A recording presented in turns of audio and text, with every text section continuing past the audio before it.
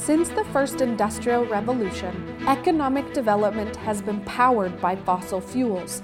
Coal, oil, and gas have transformed the way we live, produce, consume, and move around. But for decades now, we have known that the greenhouse gases emitted when we burn these fuels are building up in the atmosphere, blocking in heat, raising average global temperatures, and causing climate change. The latest UN climate science report says there is no longer any doubt. To prevent climate catastrophe, we need to switch away from fossil fuels fast. We must forget about net zero. We need real zero. But what about those parts of the world that, while sharing the perils of climate change, have not enjoyed the increased wealth or living standards that come with economic development? No major economy in history has industrialized without the large-scale use of fossil fuels. Is there a way that underdeveloped economies today can pursue economic development without contributing to climate change in the way richer countries have already been doing so for decades or centuries? Can vital economic development happen without making the mistakes of the past and without pushing the world further into climate crisis? Hello and welcome to Stakeholder Capitalism, a show from the World Economic Forum exploring how economies can be made to work for progress, people, and the planet. I'm Natalie Pierce. And I'm Peter Van Hem. And in today's episode, we'll be exploring what is arguably the world's most pressing problem, the climate crisis, and particularly its long and complex relationship with the story of global economic development over the past 200 years. Peter, what do you have to share with us today? So let's look at global annual CO2 emissions from the 19th century to today. When we do that, we see that as the economy developed, the CO2 emissions went up. And right now they are at about 35 billion tons of CO2 per year. And of course, we need to go down to zero by 2050. We know that that's the challenge to limit global warming. Very steep decline. So the question is, how are we going to do that? Well, let's break that question up into two parts. Let's look first at what happened in the West. In the West, Europe, North America, Oceania, you saw that emissions already peaked around 1990 or so, then have plateaued and have started to come down already. So it looks possible, at least there's a path to zero in 2050. That's because of something called the environmental Kuznets curve. It says, as you develop, first you emit much more CO2, then you develop some more, you gain new skills, new knowledge, and you're able to emit less CO2. But let's now look at what happened in Asia, South America, and also Africa, the emerging economies of the world. They haven't reached that phase yet of economic development where they can start to plateau and then go down. In fact, if they were to follow the same logic, they would still go up first, and we would never get to net zero by 2050. So that's of course where we need to go. We need to go down to zero. So this shows us the conundrum that we face when it comes to the climate crisis. If we want to curb our emissions quickly by 2050, for example, well, then we don't really have a template of how we can continue economic growth. But if inversely, of course, we follow the template that we do know for economic growth and development, well, then it doesn't look like we can curb CO2 emissions. So in summary, the same force that is lifting millions of people out of poverty is the one that is destroying the livability of our planet for future generations. It appears so because there is a long and enduring correlation between economic development and CO2 emissions. Thanks, Peter. In today's episode, we're going to switch things up, and we have two expert guests who are joining us for part one, who come from very different backgrounds. First, we have Risalat Khan, who is a climate activist from one of the fastest growing economies in the world, Bangladesh. He's also a member of the World Economic Forum's Global Shapers community and is leading the climate initiatives of the Davos Lab. Let's jump in. Hi, Risalat. It's so great to have you with us today. Great to be here, and thanks for having me. Earlier in the episode, we heard from Peter, who showed us a graph linking emissions and global development. Risala, you have mobilized marches and movements and campaigns to advocate for the move away from fossil fuels. I'm curious, what do you see on the ground, especially in your work in Bangladesh? The first thing to consider is that right now, a lot of the world's emissions, like 80%, come from G20 countries. So if we are looking at actually the breakdown between where emissions are coming from, it's the biggest economies in the world. When we're speaking of a country like Bangladesh, it is important to put things into that context. That does not mean that countries like Bangladesh do not have a responsibility to do their fair share and peak as soon as possible and transition and make that same transition to net zero. But it needs to be done in an equitable way. It is important to have that equity lens in mind and really consider what kind of support is needed. While everybody should be moving in the direction of net zero, the IEA just came up with a report that said about $850 billion is the funding gap annually that is needed to be met in order to make sure that emerging and developing economies can transition as well. So right now, there is this opportunity that we have to make sure that everyone can make this transition. The technological reality of renewable energy costs falling as much as they have and now being the cheapest source of energy across much of the world now means that there should be no excuse to not move at a rapid pace, but do so equitably. Could you tell us how it feels, this conundrum, let's say, on the ground? On the one hand, how does it feel, the climate urgency or emergency in Bangladesh? And on the other hand, what does it look like, this economic development that's currently taking place? Where do people follow opportunities? I want to share a story that I actually think of very often. This comes from when I was visiting a village outside my home city of Dhaka. With my father, who is an environmental activist that I drew a lot of guidance and inspiration from. And as we were in that village, I met an old farmer who was working in the field. And I asked him about how he has seen the climate change as he has, lived his life in that land. And he shared about how when he was a young man, he had the bounty of like multiple harvests. Bangladesh is a very fertile soil, so he had that. But now he shared really devastating stories of how it would be lucky to have one good harvest in a year, and that is extremely challenging to provide for his family. And then he said something I probably will never forget. He said, "Allah has turned his back on us, Baba." So I feel that sense of powerlessness, that loss of agency, I find that one of the gravest injustices of the climate crisis. People are having to rebuild.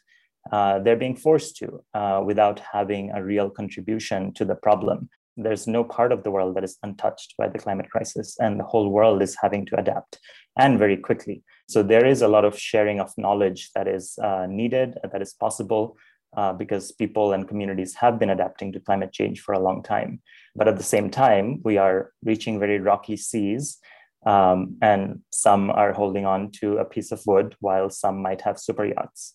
And Risala, maybe can you also share with us, let's say, the story of economic development in Bangladesh today, because it's actually a booming economy, isn't it? So what does that look like in Bangladesh? Is it industrialization as we've known it in many other countries? Does it look different? What is the story of Bangladesh's booming economy? Right now, it is being seen as one of the, as you said, a booming economy, really providing for a backbone of the global garments industry, the fashion industry, often based on models of exploitation, I might add. Yeah, the country is definitely on a track towards economic development and doing well for itself. The human health indicators that Bangladesh has in many ways are examples in the region in terms of how far we have come in terms of human development on things like sanitation and water and so on. Yet there are challenges, and I do consider climate as one of the biggest ones. And while we do have a responsibility to transition like everyone else, some of the things that will actually determine what will happen to the future of the country in terms of, some estimates of sea level rise. Some estimates suggest that up to a third or even a half of the country in future could go underwater. And when you have a country of more than 160 million people, that means tens of millions displaced, mass migration over a period of a very short time. And that would be incredibly difficult for any government to manage.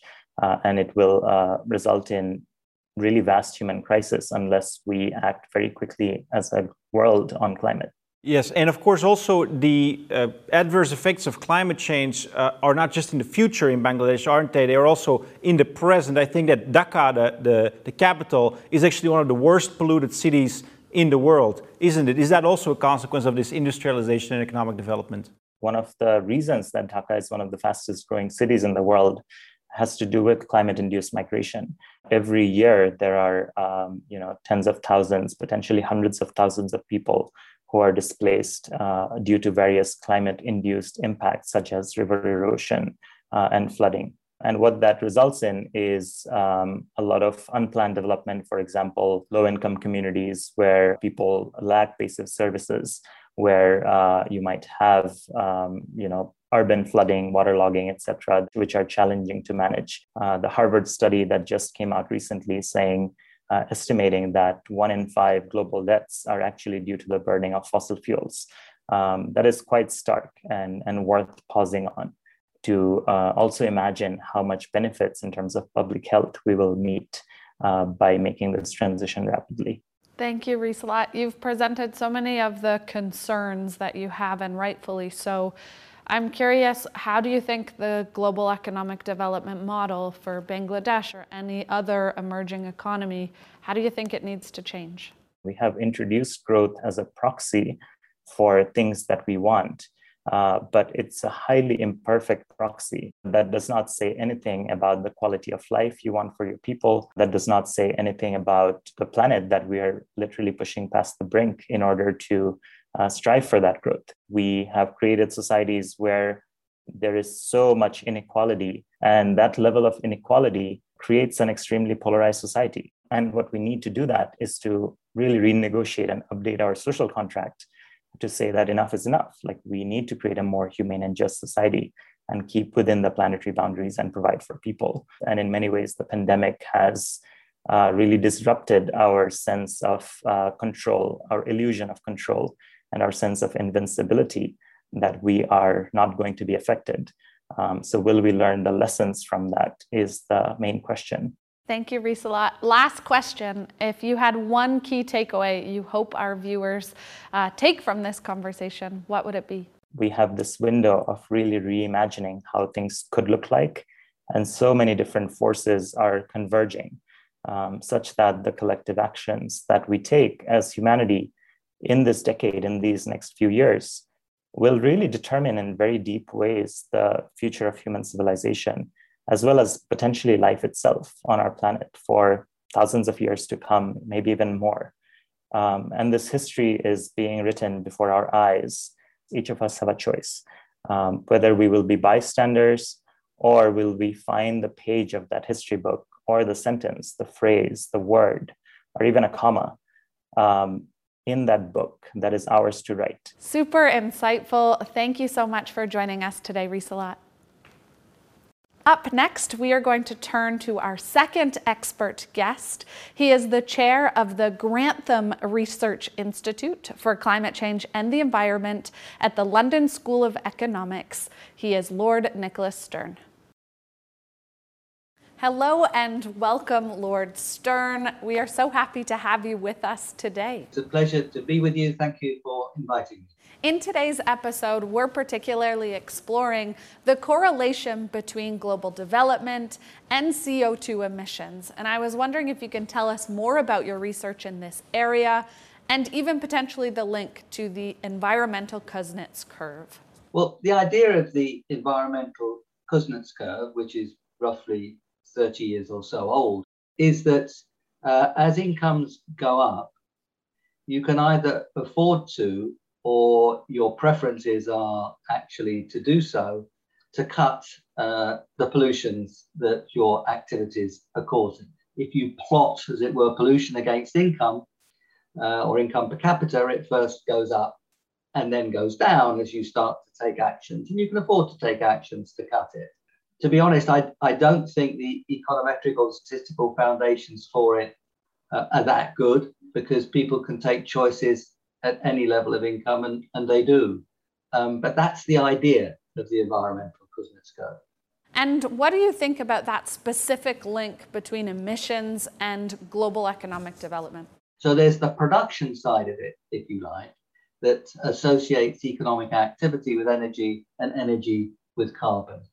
But of course, you can change that. You can change the amount of energy you use, but often actually energy use will go up with output. But what you really can break is the relationship between energy and carbon. And that's a choice. Of course, there's the whole question of what we do with our forests and our land use as well. And we can let economic activity encroach on our forests and the environment and our biodiversity, or we can act to control that. So there's those two forces at work, output, energy, carbon, and extra activity encroaching on our natural environment and undermining our natural capital. Those two forces at work are real forces, but of course they can be changed. Thank you. Lord Stern, we saw in fact that in the West, Europe, the United States, and so on, that in fact we have seen CO2 emissions and other greenhouse gas emissions already go down. They are going down already since about 20 years or so. Is that something that should make us hopeful about reaching net zero by 2050? Yes, it tells us that you can grow without increasing your emissions. In my own country, the UK, since 1990, we've probably grown by about 70%, emissions cut by around 40%, just in very round numbers. So that's perfectly possible. If you make those investments, then actually you can get a stronger, more attractive, more inclusive, more resilient form of growth. So it's not simply a decoupling story if you take the right kind of policies to clean up your energy. I think it's actually becoming stronger than that the kinds of investments we need to make to change our energy, to invest in our natural capital, are actually investments with very powerful returns beyond simply the very important one of cutting carbon emissions. So I think it should give us hope, and it should point to the developing countries new options now. They don't have to go through the dirty phase, which we sadly went through as rich countries, because they're different ways of doing things. That's a very positive message, and especially also because we heard earlier from Risalat, who comes from Bangladesh, and who's very concerned that as his country develops, which it is very rapidly doing so right now, that in fact it is still leading to a lot more pollution. So do you see indeed that positive future ahead also for countries like Bangladesh, India, and China? Oh, absolutely. The energy sector is the most important from the point of view of the emissions of greenhouse gases. Obviously, burning fossil fuels gives you CO2. And it is now possible to do things in different ways. And we do not have to get our electricity from fossil fuels. It's as simple as that. And it's actually cheaper to do it without the fossil fuels. Most in this last year or two of auctions in the Indian power sector have seen round-the-clock solar beat out fossil fuels for the cheap supply of electricity. So that's the kind of activity which should give us hope. It means that the developing world can build its infrastructure in very different ways from the past. We're starting to see coal flatten in China. It has its bumps, it goes up and down. And I think we're going to see Chinese emissions start to fall within the next 5 or 6 years. Obviously, we're talking about stakeholder capitalism. It's the theme of this show. What are those key changes that we need to see in our current economic model to put us on a better trajectory? That's absolutely the right question, Natalie. There are two sorts of investments that I would highlight. Investments in physical capital and sustainable infrastructure, and investment in natural capital, restoring degraded land, expanding, not contracting our forests, and so on. And they're actions with wonderful returns in terms, cities where you can move and breathe, more efficiency, greater productivity, ecosystems which are robust and fruitful and reduced risk of climate change and more resilient economies. But we do have to make those investments. So then the question is, well, what policies can draw through those investments? One important policy will be a price of carbon, but that's not the only one. We have to invest in R&D. We have to build our networks. Good functioning grid systems mean that you can take in electricity from all sorts of different sources at all sorts of different times. So you have to organize those systems well. Transport, we have to move quickly away from the internal combustion engine. One way of doing that, of course, price of carbon will help, but we can also regulate, saying that you cannot sell, as we will do in the UK after 2030, you cannot sell internal combustion engine cars. You cannot take that kind of car into a city. And those regulations can be very powerful. So you're going to need the right kind of prices, taxes, subsidies. You're going to need the right kind of regulation. And the rich world has to work with the poorer world to help with drawing through those kinds of investments. That includes sharing some know-how. It includes some help with finance, lowering the cost of capital and increasing the flow of capital. So managing change is a complicated business, but the change itself is extremely attractive and it's urgent and it's perfectly feasible. You've made the point of why it's so important to make these changes, and also that they're rather straightforward. They're not mysterious, you said. Why do you think we have failed to make these changes at a massive scale until just a few years ago? Why did it take so long? Since the Paris Agreement of 2015, that international agreement, I think, provided a great deal of acceleration. That's only half a dozen years ago. I think over the last few years, particularly the last 3 years or so, we've started to see the new technologies come through still more quickly. Now, the electric car now, all the major car manufacturers are making electric cars, and actually most of them are saying we will not make the internal combustion engine after a certain date in the future. You have seen the importance of the idea of net zero, and I think that has changed the way in which people think about things. We've had pressure from young people. They have been taught about climate change. It's clear. For them also, they understand the technologies that are available. So if you put the international agreement, the technological change, the understanding of net zero pressures, particularly from young people, you start to see why things are accelerating, but still not fast enough. Thank you, Professor Stern, for sharing your insights with us. It's been very good to be with you. Thank you. Hey, I'm Beatrice Di Caro, and I'm the host of the Book Club podcast from the World Economic Forum. For the last 3 years, we've been so lucky to share our love of books with an ever-growing audience of over 200,000 of you on our book club group on Facebook. And now, we're taking it up a notch with a brand new podcast. Our show will feature in-depth interviews with some of our favorite authors, looking at their most recent work, their motivations, inspirations, and so much more. Great fiction, economics, psychology, philosophy. The world's best storytellers will be telling us their stories. We'll be checking in with cutting-edge thinkers like organizational psychologist Adam Grant, best-selling author of Think Again, The Power of Knowing What You Don't Know. If we all brought a little bit of the humility to know what we don't know, the doubt that we don't attach often enough to the things we think we do know, and the curiosity to discover more, we might have more open minds, and I think a more open-minded world is probably a better world. Gillian Tett, editor-at-large at the Financial Times, who is on a mission to show us how anthropology can explain the world. We can all benefit by trying to immerse ourselves into the lives and minds of others so that we can then flip the lens and look back at ourselves with a lot more clarity.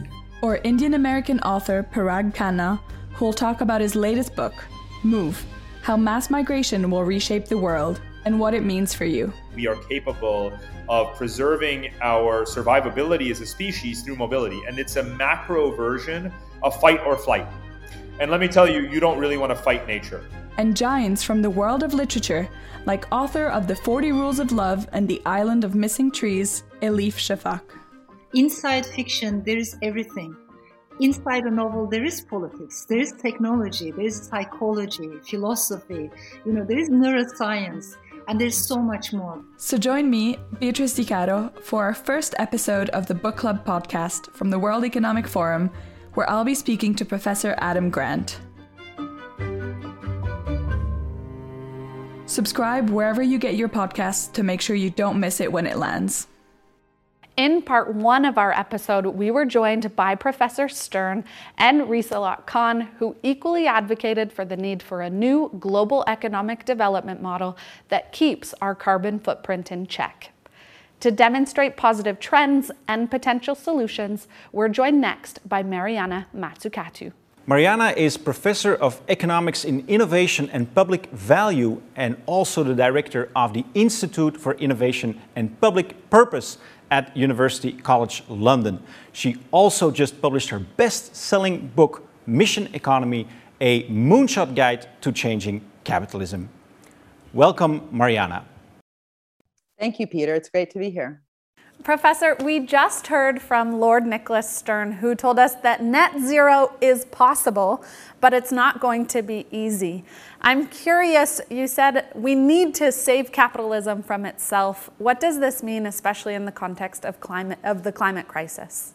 My thesis is that we have the wrong type of capitalism. There's varieties, and we need to restructure it if we are going to take climate change seriously. And the fact we have so many companies that continue to prefer just increasing their share prices, and often the interrelationship between the government and the business sector is often what I would call a parasitic ecosystem, not a symbiotic one. All of those different problems need to be changed if we're going to take climate change seriously. But I don't think we can just keep looking at the symptoms.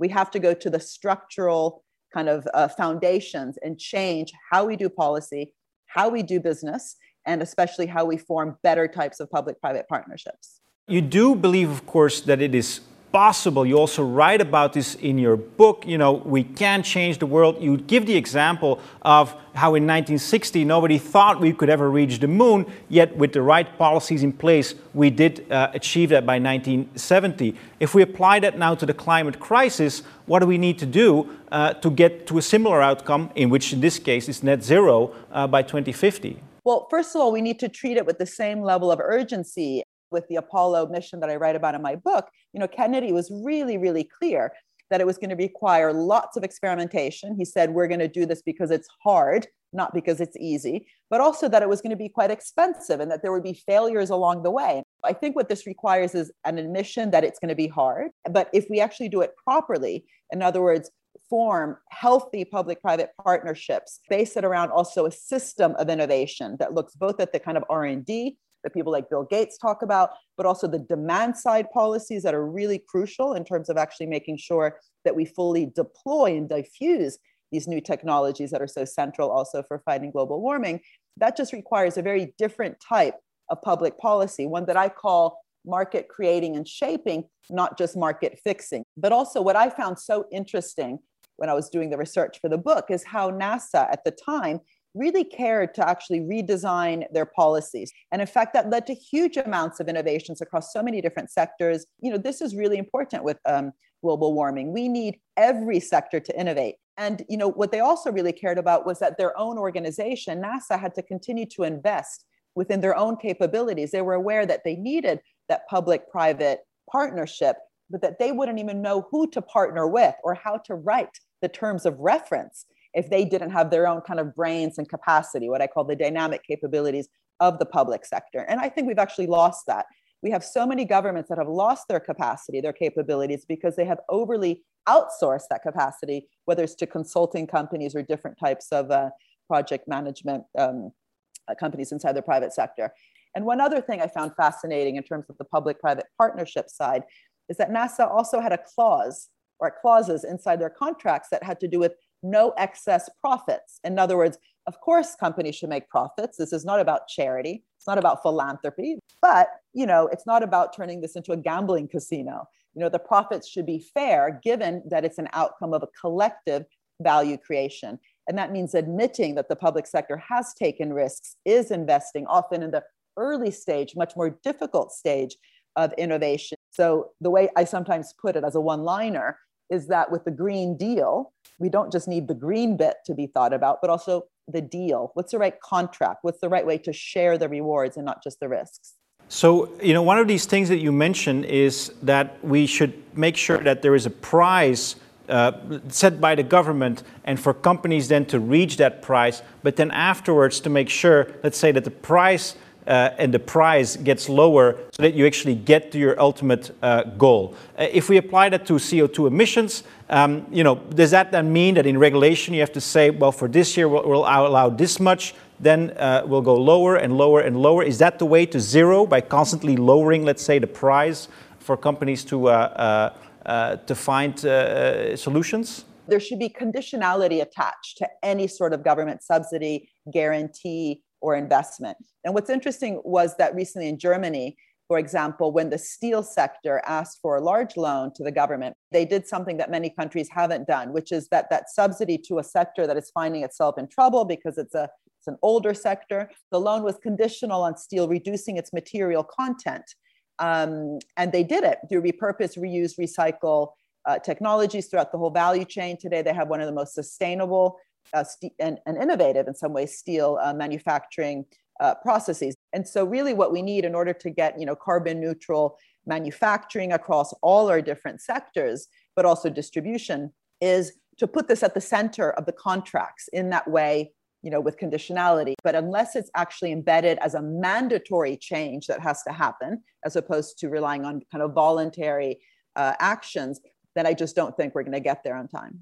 Mariana, we also saw how the challenge of getting to zero may be harder in emerging economies because they're still on a development path where they naturally would emit more CO2, more greenhouse gases.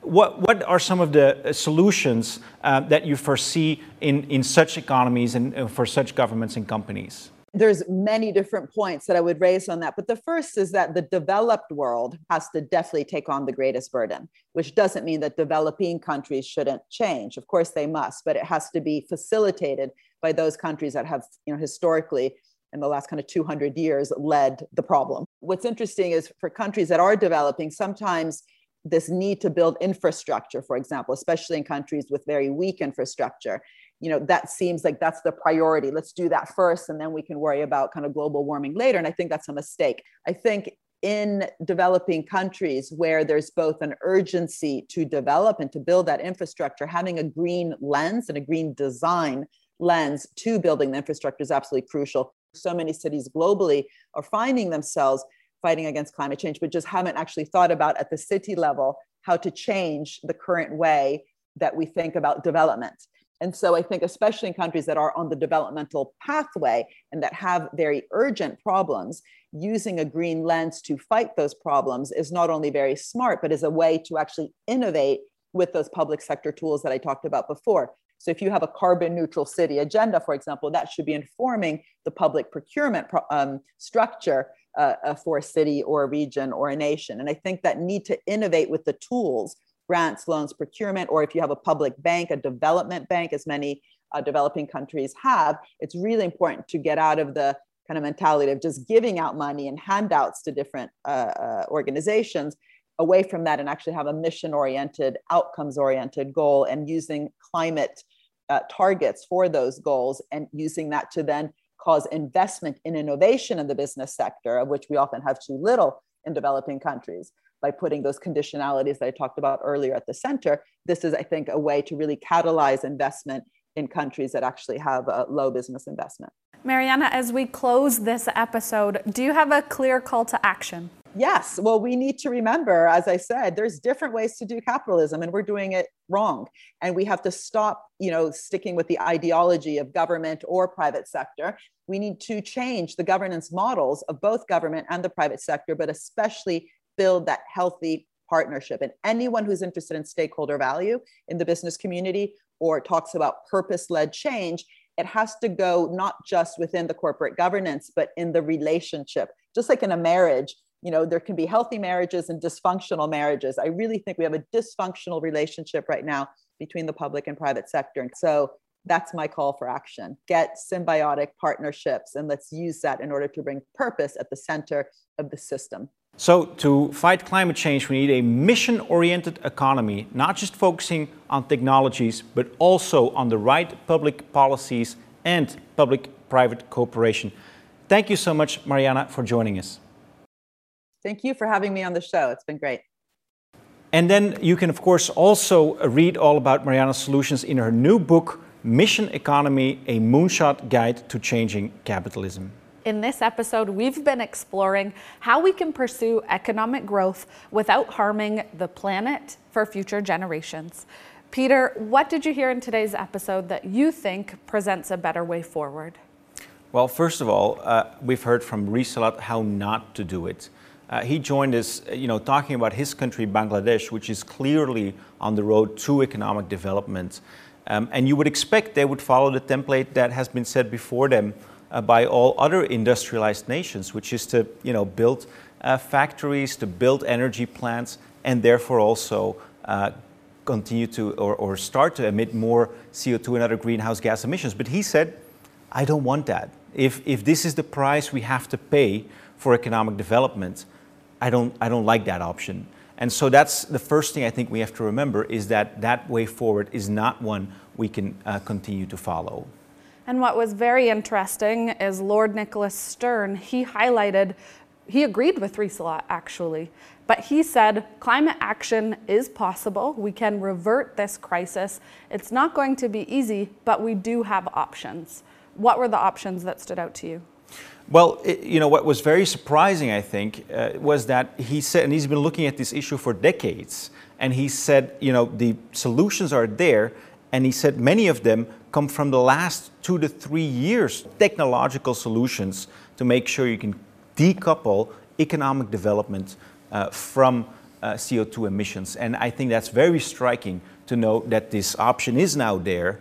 It wasn't there before, it is now here, but it's very recent. Yeah.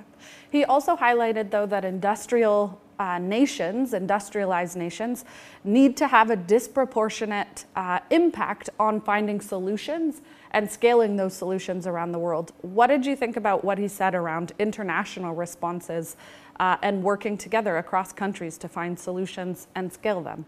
Well, it makes a lot of sense, doesn't it? Because if you look at how much greenhouse gases we have historically emitted, which is the right way to look at it, of course, because they remain in the atmosphere for a very long time, it's only right that those countries that have emitted the most over the lifetime, let's say, would bear the biggest burden. So that implies that if the edge is there, if new technological solutions are there, that those countries would implement them first, straight away, and would also try to help in implementing them elsewhere as well as soon as possible. And I think that brings us to what Mariana said in the end, that change has to happen now, right? I think Mariana was one of the most inspiring guests we've had on the show so far. And when she says we need a moonshot approach to solving the climate crisis, it's now, it's not in decades in the future, it's this decade. And she also said all stakeholders, government, society, business, they all have a role to play in challenging the climate crisis, taking climate action, but also rethinking capitalism. And what a powerful message to end on. That brings us to the end of this episode. Next episode, we'll focus on the role of technology and our ever-growing dependence on it. And we'll particularly ask the question, is big tech too big? Thanks for joining today's episode, and we'll see you next time.